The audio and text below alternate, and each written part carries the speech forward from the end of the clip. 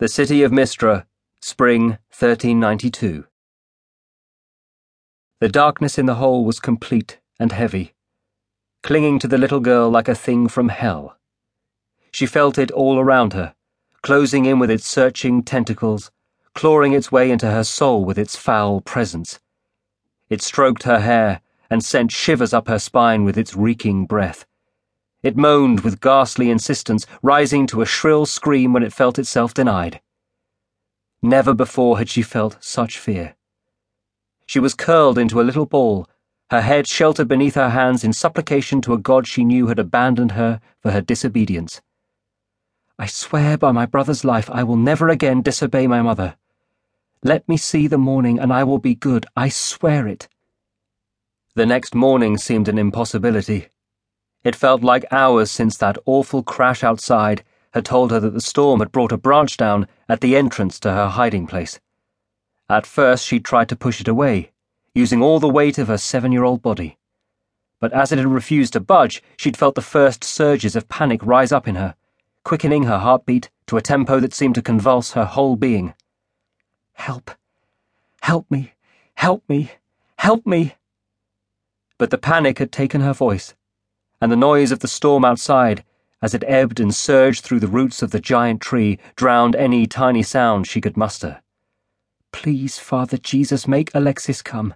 I will never be bad again. I swear on his life." To swear on her brother's life was to promise a lot.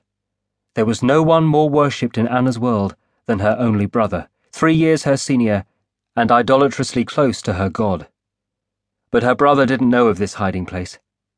One of the few secrets she kept from him was this little cave she'd found amidst the roots of the oak that grew in the corner of the Peribletos monastery walls, and she hadn't told him for the very good reason that it provided the perfect hiding place in their games. Not even the monks who taught them knew about it. Now, she wished with all her heart that he knew of this place. What was that noise? She had heard a scratching noise, she was sure of it. It came from the entrance. It was closer than the storm. It came again. "They are coming for me." She turned away from the sound and began to tear at the earth, clawing great handfuls from the blackness in front of her to escape whatever was coming. Dirt flew into her hair, her eyes, her mouth, engulfing her as she scrambled to get away. "Father Jesus, Alexis, Mother Mary, help me, help me, help me!" Then she felt air. Miraculously, her fingers were free and she felt air on her palms. Freedom! She threw every last ounce of effort into widening the hole she created. She brought her other arm up and pulled aside the earth and grass to make the smallest of windows. She hoisted herself up and looked into the night, lifting her nose to breathe in the scent of pine. Then she screamed. 2 eyes, yellow and beyond evil, were staring into hers. Anna shivered.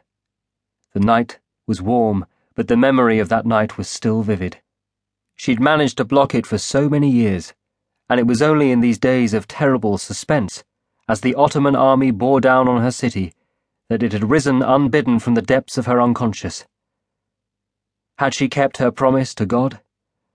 No, she could not claim that. Had she obeyed her mother without question from that moment onward? Assuredly not. But then had her crime been so terrible?